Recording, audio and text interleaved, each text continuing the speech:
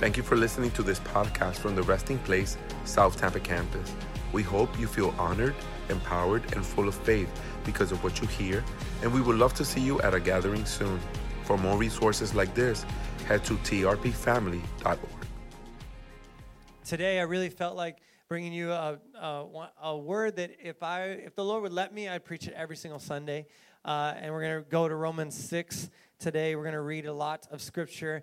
And today is going to be about exposing the persona of sin.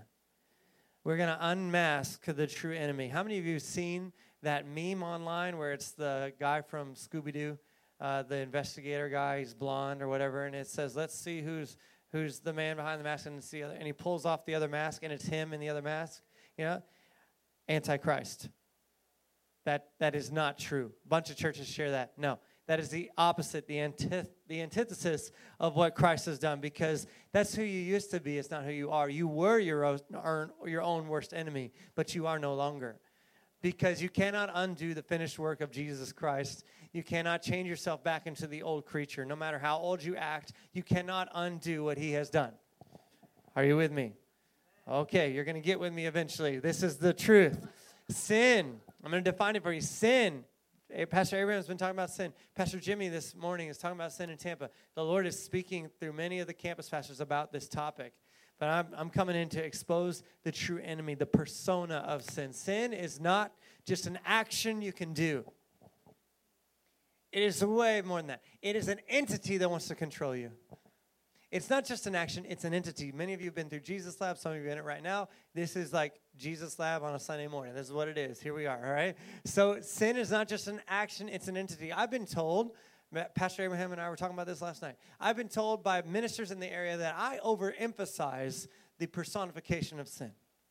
That I'm making too much of it, and I need to focus more on missing the mark, the action of sin.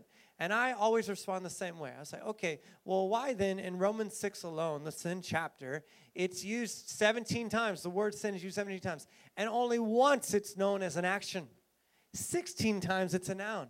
So the Bible emphasizes sin as an entity, a person, place, or thing, 16 out of 17 times. And the church emphasized the action, even though it's only mentioned once in that chapter. And in fact, Romans 6 through 8, I believe it's 38 times the word is used. Don't quote me on this, but it's around 33 or 34 times it's a noun. So I think we're actually unbalanced the other way. I don't think we talk about the entity enough. I think we assign the action, say, stop doing the bad things. Don't do the bad thing. Here's the action. You missed the mark again. Well, what if we just explained why you keep missing the mark? I know why you have that habitual sin. I know why you keep messing up. It's because you don't recognize the true enemy. That is exactly why.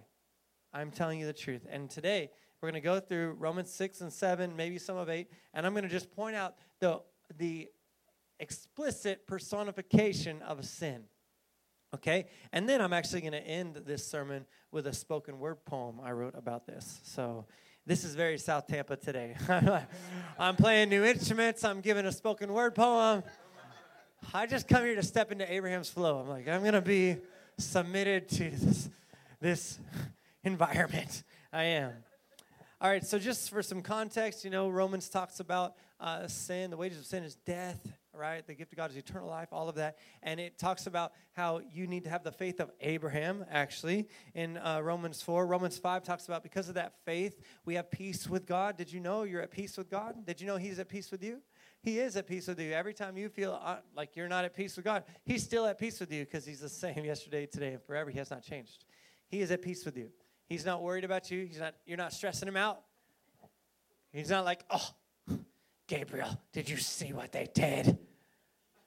They did it again. I had no idea. So glad I paid for all these wretched sinners. Man, no, he's not shocked. He's not losing his ability to love you because of your actions. And our actions are directly related to our maturity in revelation of what he has done. I'm going to say that again. Our actions are directly related to our maturity in revelation of what he has done. If you do not grow in your revelation, if you do not mature in your revelation of Christ and him crucified, you will continue to keep acting the way you're acting. So many people have been in church 50, 30, 40 years, and they do the same crap they did 50, 30, 40 years ago. It's because our churches are woefully lacking illumination, enlightenment, revelation of what the cross has actually done. And we're blaming you for your actions and not putting our ammo in the right place. We're overemphasizing the action. Because how many of you have heard sin taught? It's just to miss the mark. How many of you have heard that? That's all sin is. It means to miss the mark.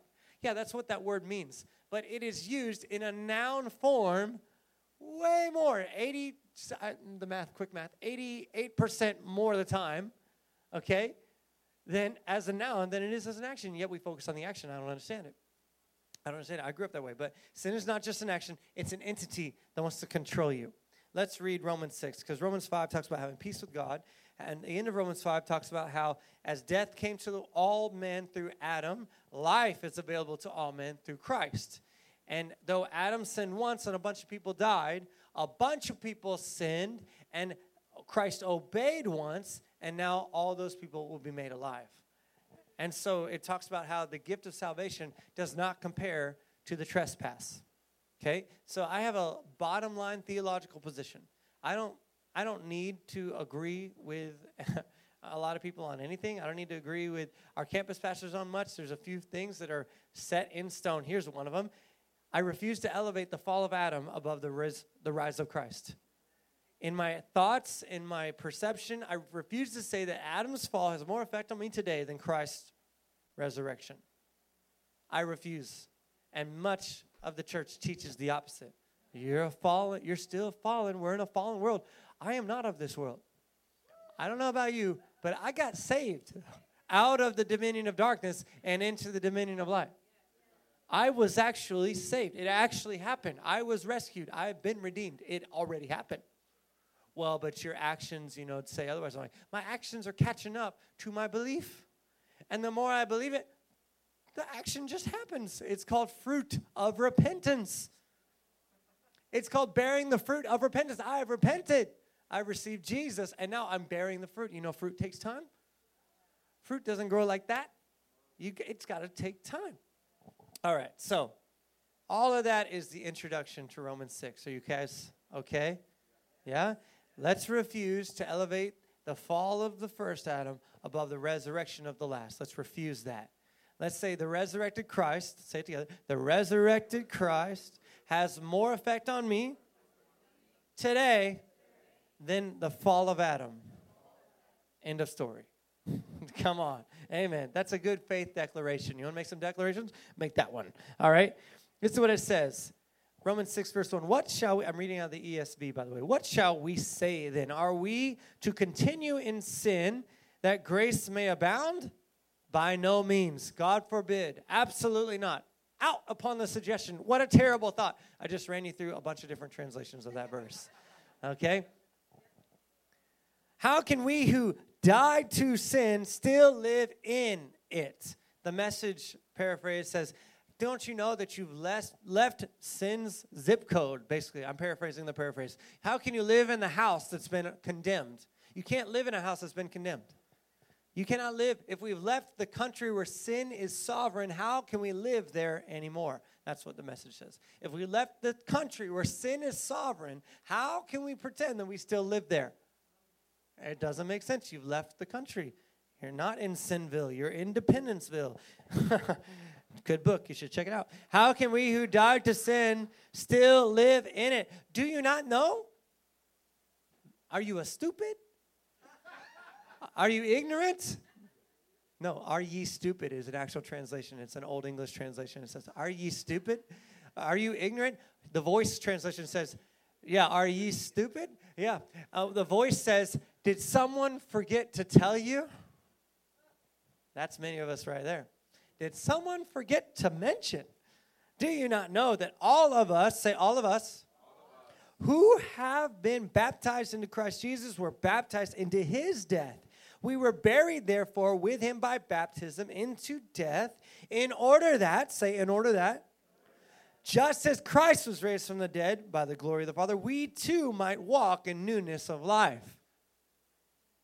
You don't need this revelation for heaven. People put that verse off into heaven, that we too one day will walk in newness of life. I don't need a letter to tell me that that's what's going to happen. This is an encouragement that I have already died to sin, and I am already able to walk in newness of life. So many of us are forgiven, but don't even believe we're free. I'm forgiven. Jesus forgave me. Thank you, God. I'm forgiven, but I'm not free. Yes, you are. What you are is ignorant. That's my way to say ignorant. You ignorant. You ignorant of the truth. Jesus actually set you free. Who the Son sets free is free some of the time. What? That's not what it says? I'm checking with Pastor Heather over here. Indeed. Oh, sorry. That was the Church of America translation. Sorry. Who the Son sets free is free indeed. Okay, so we too might walk in newness of life. When? Now or in heaven? Or both? Hey, amen.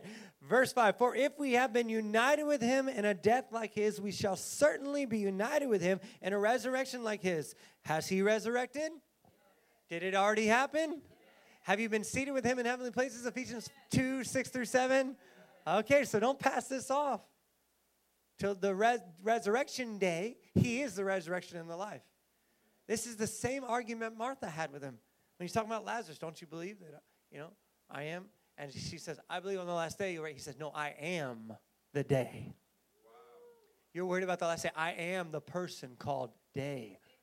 I am the light. I am the resurrection and the life. I am right now, not I was or I will be. I am. If we've been united with him in a death like his, we shall certainly be united with him in a resurrection like his. We know. Please say we know. This church will know. I can't control other churches. This church will know.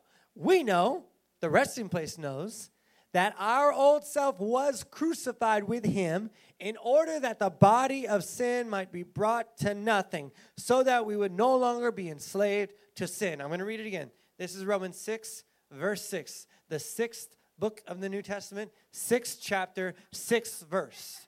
6, 6, 6. We know that our old self was crucified with him in order that the body of sin might be brought to nothing, so that we would no longer be enslaved to sin. Has anyone forgotten to tell you you are not a slave to sin?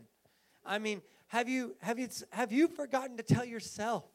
Maybe you haven't reminded yourself lately. I'm here to expose the persona of sin and tell you and remind you you've been crucified with him. Co-crucified, crucified in union with Christ. It is the Greek word co. It's in the transliteration, it's soon, S-O-O-N, okay? S-U-N is the way it's spelled. S-O-O-N is the writing. Anyway, it is the prefix that means perfectly one. You and Jesus were not like this on the cross. You and Jesus were like this. You are one. I just believe all of Jesus' prayers get answered. I just think, and he prayed that we would be one with him. I think all of his prayers get answered. I don't think there's a problem or breakdown in communication there. Okay, so we know our old self was crucified with him. That's past tense. Galatians 2:20. I have been crucified with Christ. It's no longer I who live. Past tense. Galatians 6 says the world has been crucified to me, and I have been crucified to the world. Past tense. I have died. I am dead. Colossians 3, verse 3 says you have died, and your life is hidden with God in Christ. It's already happened, so why are you trying to kill yourself? Why are you dying daily? It's ridiculous. It doesn't make sense. It's antichrist. It's opposite what the God-man has done. I'm just here to remind you, if you've heard this before, it's a good refresher. Amen? Come on, because this is going to expose the persona of sin. It says that happened so that we would no longer be enslaved to sin, because we were. Come on, somebody. Don't get mad at the world for sinning. They're enslaved. They're enslaved to sin. The person, place, and thing of sin. So don't get mad at them. Offer them a way out. Offer them the rescue plan you were given. Come on, sign them up for the rescue plan. Right? Just like Pastor Abraham was saying, like, you don't really got to tell them that they're in sin. Like, most of the world knows that they're messed up. Most of the world knows that they've hurt people. I've met very few people, and there's been a couple, very few who would admit that they've never done something wrong. Like, no, I've never hurt anyone. I've never lied. They're lying to themselves right then. You know what I mean? But most people know. right?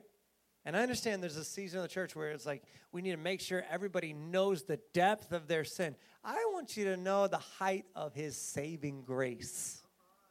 And then you can measure that against the depth of your sin. But let's start with the Savior before we start with the sin, okay, the action of sin. But today, I'm speaking to believers who need to understand there's an entity trying to control you that you are no longer enslaved to. Verse 7, it says, for one who has died has been set free from sin. Say that with me. Set free from sin. One more time. Set free from sin. Now, if we have died with Christ, we believe that we also live with him. We know that Christ, being raised from the dead, will never die again.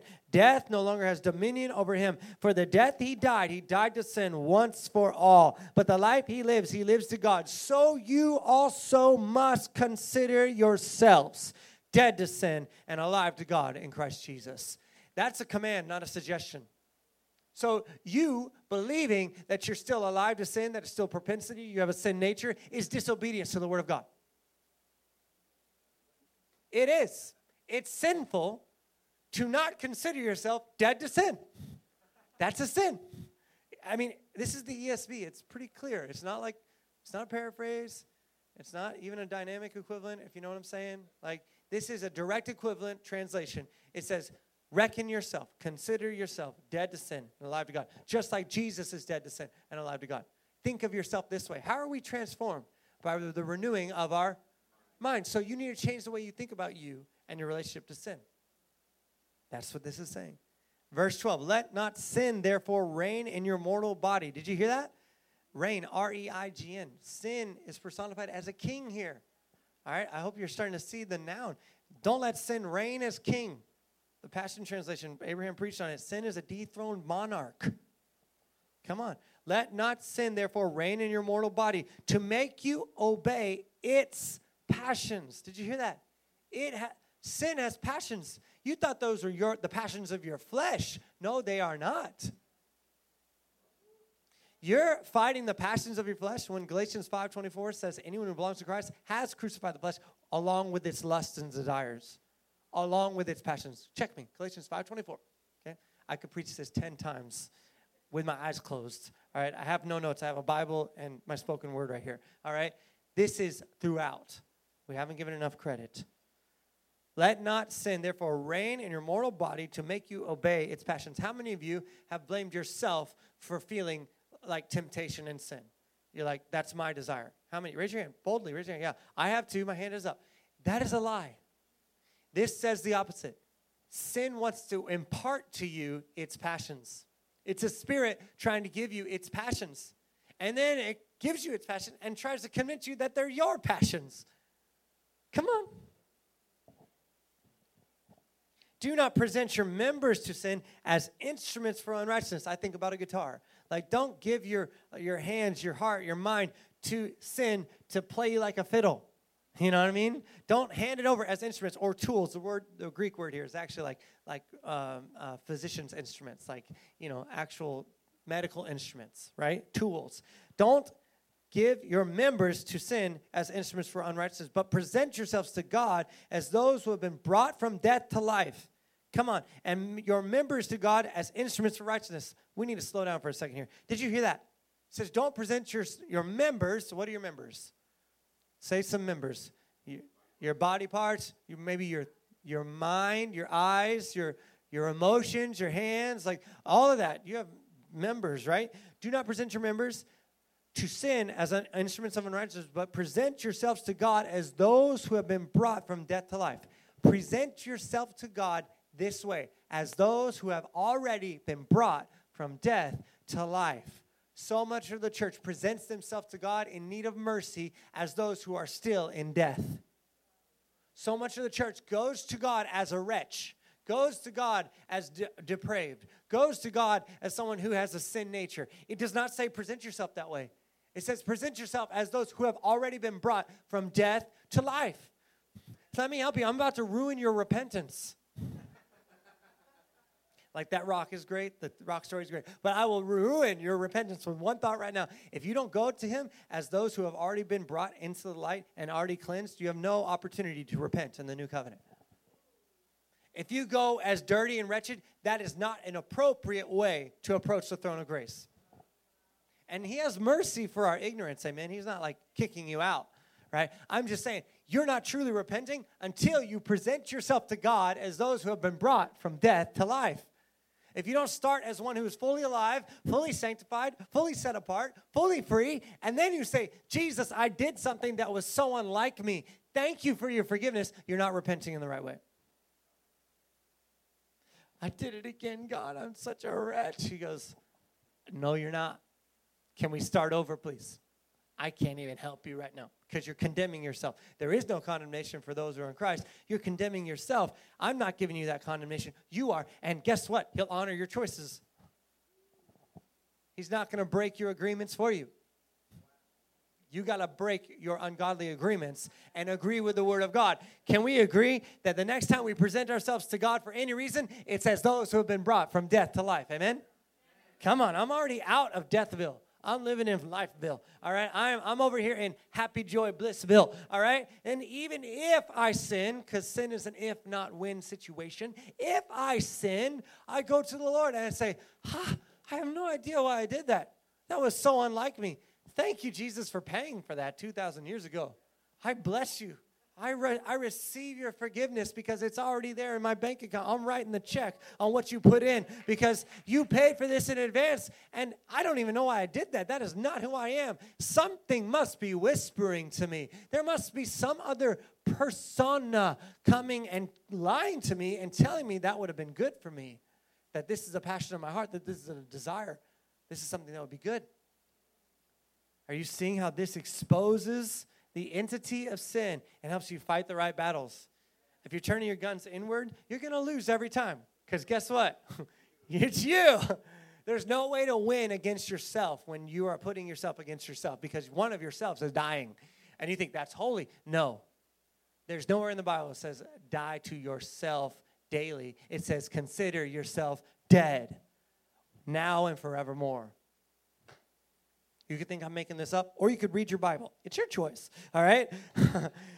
Verse 14. Are you getting, this is like the game changer. It says, verse 14, for sin will have no dominion over you, since you are not under the law, but under grace. How many of you have been taught sin has no dominion over you? I mean, really, how many people are saying sin has no dominion over the church? Right? It's laughable because the opposite is taught. You know, sin has no domain. Sin has no dominion. Do any of you feel like, oh my God, I might sin any second right now? Like right now? In the presence of God, like, oh no, I might. Do you feel like that? Anybody like struggling against like, you know, ooh, that temptation looks really nice right now. I really want to hurt somebody. I really want to lust. Anybody feeling that right now? Why? Because you're in the manifest presence of God. Guess what? You're always there, but you've only learned to tap in here. I'm trying to teach you tap in at 1:30. At 4:30 today, at 9:30 tonight, when you wake up tomorrow. I wake up clean, y'all. I go to sleep clean. I go to sleep celebrating. Like, oh this is so great living with you. And I get kicked in the head a couple times by my kids while I'm sleeping. And then I wake up like, oh, I'm still clean. I'm still free. Nothing has dominion over me. King Jesus is the only reign in my life. The only thing reigning over me is King Jesus. Sin has no dominion over you. Look at your neighbor. Say, sin has no dominion over you. None. Come on, tell her the truth. Tell your neighbor the truth. Do it again. Sin has no dominion over you. Come on. Someone say it to Eric. Eric say it to someone. Nobody looked at him. Someone say it to him. Sin has no dominion over you. Sin has no dominion over you. Are we going to agree with the word of God, or are we going to remain ignorant? We agree. Verse 15, what then, are we to sin because we are not under the law but under grace? Stupid. Again, stupid. By no means. Out upon the suggestion. Arthur S. Way's translation says, out upon the suggestion. I love it. I love it. Get that thought out of here. By no means. Do you not know that if you present yourselves to anyone as obedient slaves, you are the slaves of the one whom you obey, either of sin, which leads to death, or of obedience, which leads to righteousness? This is what answers the question. Well, then why do Christians continue to sin? Because you are presenting yourself as an obedient slave. And whereas before you had no choice, you were a slave, now you get to choose your master. Now you get to choose who you obey. Before, you didn't have a choice. Now you actually have a choice. I'm just removing your sin excuses right now. I don't have any choice. It's just the sin nature. Paul struggled with his flesh. Paul wrote this chapter too, guys. Like, hello? Okay. You get to choose whom you're going to obey. And whoever you obey, you're a slave to. So quit enslaving yourself to what you've been set free from. That's the idea. And you're like, well, if I didn't want to be enslaved, I wouldn't enslave myself. Okay, help me. How many people in the history of the world said, I'd like to be enslaved, please? Anybody? I mean, how many? Sign me up for the slavery program? Please enslave me? No. So you're wondering, oh, it was just my desire. No. It's passions and desires. Come on. Verse 17, but thanks be to God that you who were once slaves of sin, past tense, have become obedient from the heart to the standard of teaching to which you were committed. Now, he's talking about the Roman church. He's talking to them personally. But let it be said of us as well, that we have become obedient from the heart to the standard of teaching to which we are committed. That's what he's talking about. The teaching you just referenced. Sin has no dominion over you. You're set free from sin. No longer enslaved to sin. You died with Christ. You're one with him in his resurrection. You can walk into this life. That's the standard of teaching. You come obedient to the heart of that. Guess what? Sin is like the worst idea ever. It's just dumb. And you'd be like, yeah, of course. No, like it presents itself and you go, ugh. Like you start believing this way, temptation comes like, ugh, no thank you. We used to do that thing and it was gross. It killed me. No thank you. Come on. You become obedient from the heart to the standard of teaching to which you were committed. And having been, here it is, set free from sin. It says it again. Let's say it together. Set free from sin. And having become slaves of righteousness, I am speaking in human terms because of your natural limitations. Thanks, Paul. You just called us dumb. It's all right. So he's giving natural examples because our minds, the early church, the Roman church, still was thinking in the natural realm. And so are we in many ways. But Christ. It's no longer I. You're like, I'm my own worst enemy. Well, how is it no longer I who lives, but Christ who lives in me, and I'm still my own worst enemy? How is that happening? It isn't. It's called deception. You don't have a sin nature. You have a sin habit. And habits can be broken. People stop drinking coffee. I don't know how, but they do. Somehow. They do that. Have you heard of a person, one of these people? They stop drinking coffee? Come on. If homeboy can stop drinking coffee, you can stop sinning because it's just a habit you need to break. Hello? Come on. For just as you once presented your members as slaves to impurity and lawlessness, leading to more lawlessness, so now present your members as slaves to righteousness, leading to sanctification. So, just like you used to be a really good sinner, be a really good saint. I'm a bad sinner.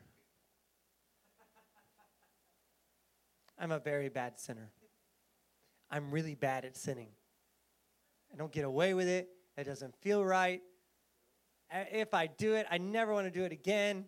It just doesn't work in here anymore.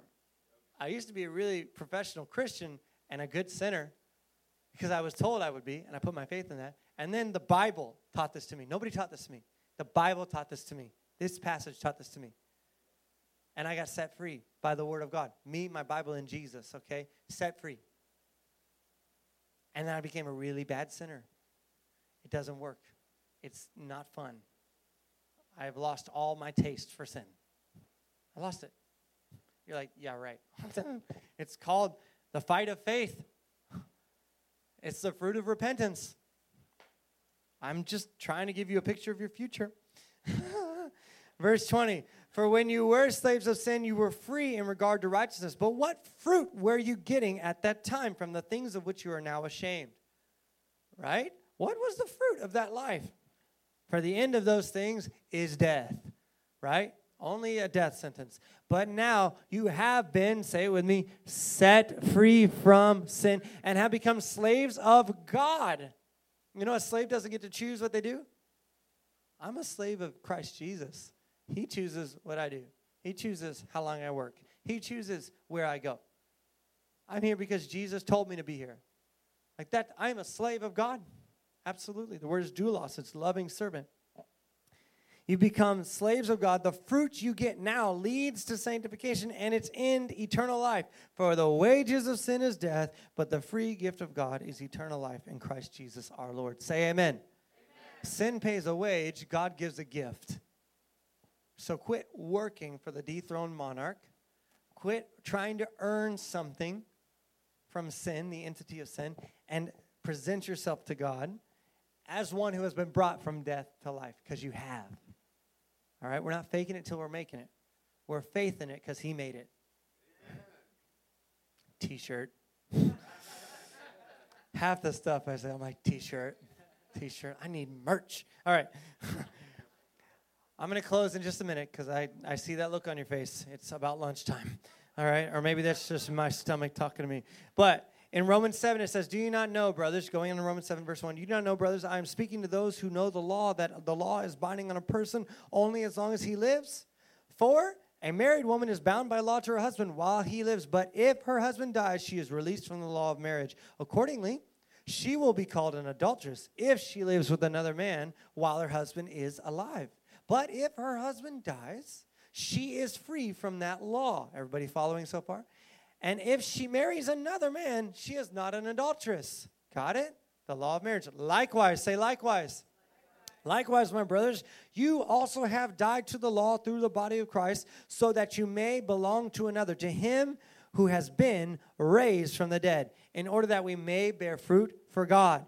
For while we were living in the flesh, hello?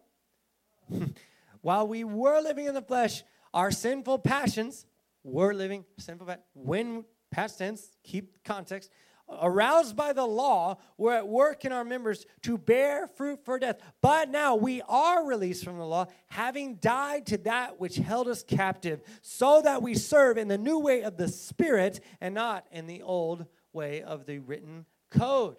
What shall we say then? That the law is sin? By no means. Out upon the suggestion. Ridiculous. You stupid. Yet, if it had not been for the law, I would not have known sin. For I would not have known what it is to covet if the law had not said, you shall not covet. But sin, listen to this. Listen to the persona of sin. Sin, seizing an opportunity. Come on.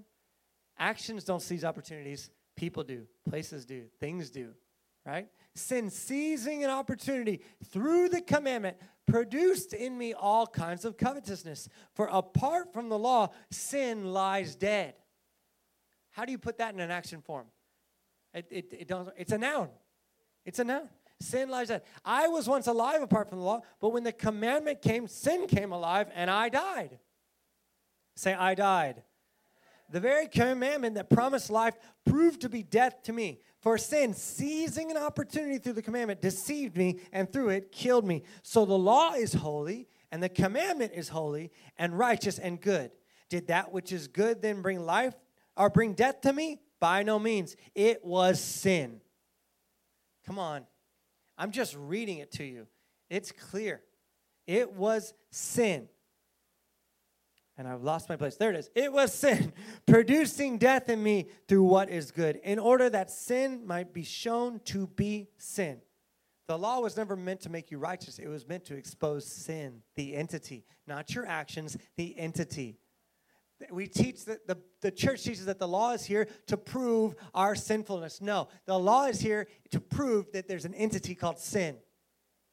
That is what that says. Come on. I know. It's opposite of what you've been told, but that's okay. So in order that sin might be shown to be sin, and through the commandment might become sinful beyond measure. For we know that the law is spiritual, but I am of the flesh, sold under sin. Wait a minute. What you talking about, Polly? What's going on here? You just said we're no longer enslaved to sin. Sin has no dominion over us. We're slaves of God. We're slaves of righteousness. But I'm of the soul and sin. Who is the I? The I is the person who died under the law. When the commandment came, I died and sin came alive. I died. So now you're hearing from a dead man. This is called a prosopopoeia. It's a Greek literary device where a person would put on a mask and play the part of a dead and gone character. It's a Greek literary device. It was common. The Church of Rome had no problem with this. The Church of Rome was not like, oh, Paul was sold under sin. Paul was enslaved to sin. Paul was of the flesh, so it's okay. It's okay. You're still of the flesh. You still did fleshly things. No, they were not thinking that. They were like, the scene has changed. The atmosphere is changing now because it's a new scene. Paul puts on the mask and gives a stunning prosopopoeia. He says, the law is spiritual, but I, dead man, am of the flesh, sold under sin. I do not understand my own actions. I do not do what I want, but I do the very thing I hate. Now, if I do what I do not want, I agree with the law that it is good. So now it is no longer I who do it, but sin who dwells within me. The same guy wrote, it's no longer I who lives, but Christ who lives in me. So which is it? This isn't Paul speaking. This is Paul playing the part of someone trying to be right by doing righteous things, trying to live under the law, trying to attain righteousness through the law. This is what it looks like to attempt to gain your own righteousness by doing the right things. Are you all okay?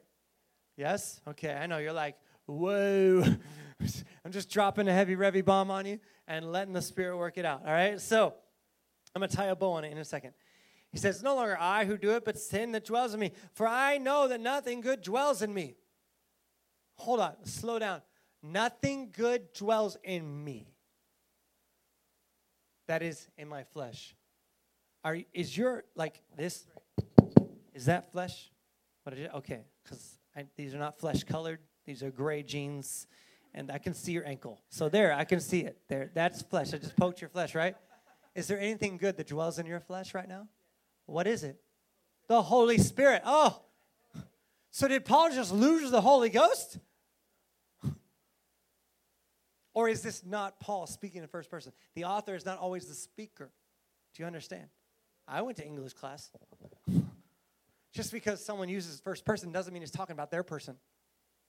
Come on. It's a rhetorical device. It's like, turn your brain on when reading your Bible. Please. Please. Okay. That wasn't for you. That's for those other Christians over there. All right. Nothing good dwells in me that is in my flesh, for I have the desire to do what is right, but not the ability to carry it out. Have any of you had a desire to do what is right and carried it out? Okay, then this can't be yours. This cannot be talking about you. Because it says, I have the desire, but I'm unable to do anything that's right. I cannot believe the church wears this thing as if we are the Romans 7 man talked about here. I cannot believe it. It is ridiculous to me. You're telling me that the church, no one in the church has ever done a single thing right. Never, not even once. Because that is what it says here. It's emphatic for a reason. It's a play. He put on a mask. He's making a point. I have the desire to do what is right, but not the ability to carry it out. For I do not do the good I want, but the evil I do not want is what I keep on doing. Now, if I do what I do not want, it's no longer I who do it, but sin that dwells in me. So right there, why are we blaming the church for her sins when it's no longer the church doing it, but the one who dwells in them? So don't even get mad at the church for sinning. If we're sinners saved by grace, you can't even get mad at me. It's not me, sin. Do you hear the sin excuses and how ridiculous this is? Anybody? No? Okay, yes, okay. It's no longer I who do it, but sin that dwells in me. Try that out next time. Next time you hurt your brother, your sister, sorry, wasn't me. It was sin. Dwells in here, can't control it. Anytime I just ridiculous. So I find it to be a law that when I want to do right, evil lies close at hand. For I delight in the law of God in my inner being. Wait a minute. What? That's not even, the church has even spoken about that. You don't delight in the law in your inner being. You hate the law of God. Come and repent and weep at the altar and prove it and make my insecurities go away as a preacher because I made you cry. That's what's happening, just so you know. That's actually what's happening. Exposing the entity, y'all. Just pulling the mask off. And it ain't you. It's a spirit. Okay? But I see in my members another law, waging war against the law of my mind and making me captive to the law of sin that dwells in my members. Wait a minute. I thought sin had no dominion over us. I thought we were no longer enslaved to sin. Remember the context. Yeah? Are we okay? Wretched man that I am, who will deliver me from this body of death? Is Paul really asking that? Who is the deliverer? Is there a Savior out there? I, the Apostle Paul, write in Holy Writ, is there anyone who can deliver me? Anyone at all? Is he meaning that sincerely? No. Then he takes the mask off. Who, wretched man that I am, who will deliver me from this body of death? Mask off, prosopopia, over, thanks be to God through Jesus Christ our Lord. So then, I myself serve the law of God with my mind, but with my flesh I serve the law of sin. He's saying, when I was in the flesh, I served sin. But now my true self serves the law of God. Is that not what it says? We've been so confused about this. There is therefore, Romans 8 verse 1, no condemnation for those who are in Christ Jesus. For the law of spirit, the spirit of life has set you free in Christ Jesus from the law of sin and death. Hello. Stop stopping at the end of the chapter and thinking you're a theologian, all right? Read all the way through the end of the thought. That was unkind. Anyway, this is going on the podcast. I forgot for a second there. Other people might hear this. Yikes. Okay. Can you see how over and over and over sin is being exposed as an entity, a persona, a thing, a place, a person that's trying to control you? And do you see how foolish it is to fight against yourself and to blame yourself as your own worst enemy? Can you see that? Let's turn our guns on the real enemy, the one that Jesus already defeated, and claim his victory, not our troubles. Come on. Not our trials, but his triumph. I'm going to close with reading this spoken word poem. I wrote this, I don't even know. It had to be like 2014, years ago. I've only shared it a couple times in public, and I'm going to share it with you. And hopefully you can join in with me, because I just basically stole Romans 6, 7, and a little bit of 8, and put it into a spoken word poem.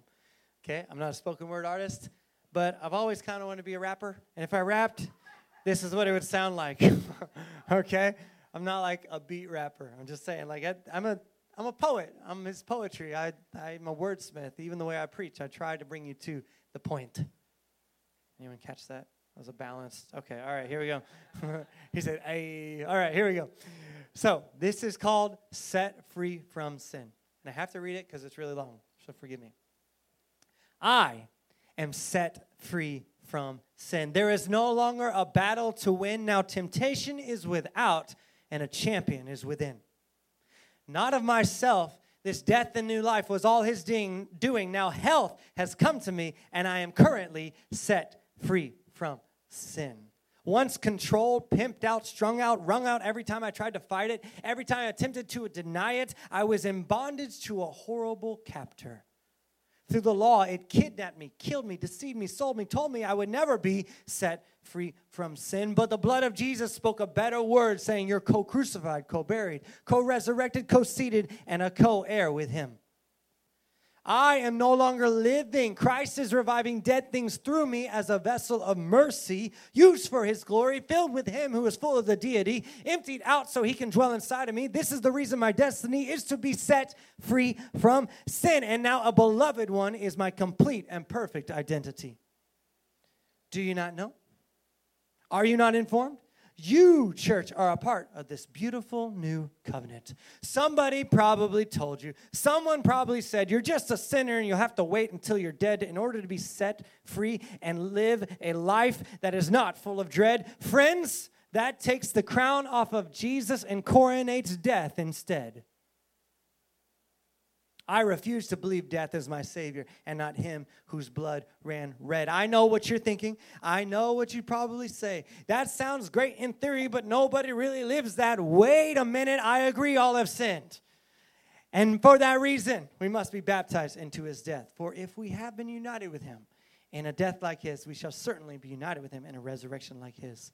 We were buried with him so we can walk in newness of life and be, I'm going to say it again, set free from sin. Jesus paid too high a price for us to cop out now, to ignore his word now, to choose a partial gospel now, to enslave ourselves with philosophy and empty sayings now. The Romans 7 man is one sold under sin, but you and I, friend, have been redeemed and made new again.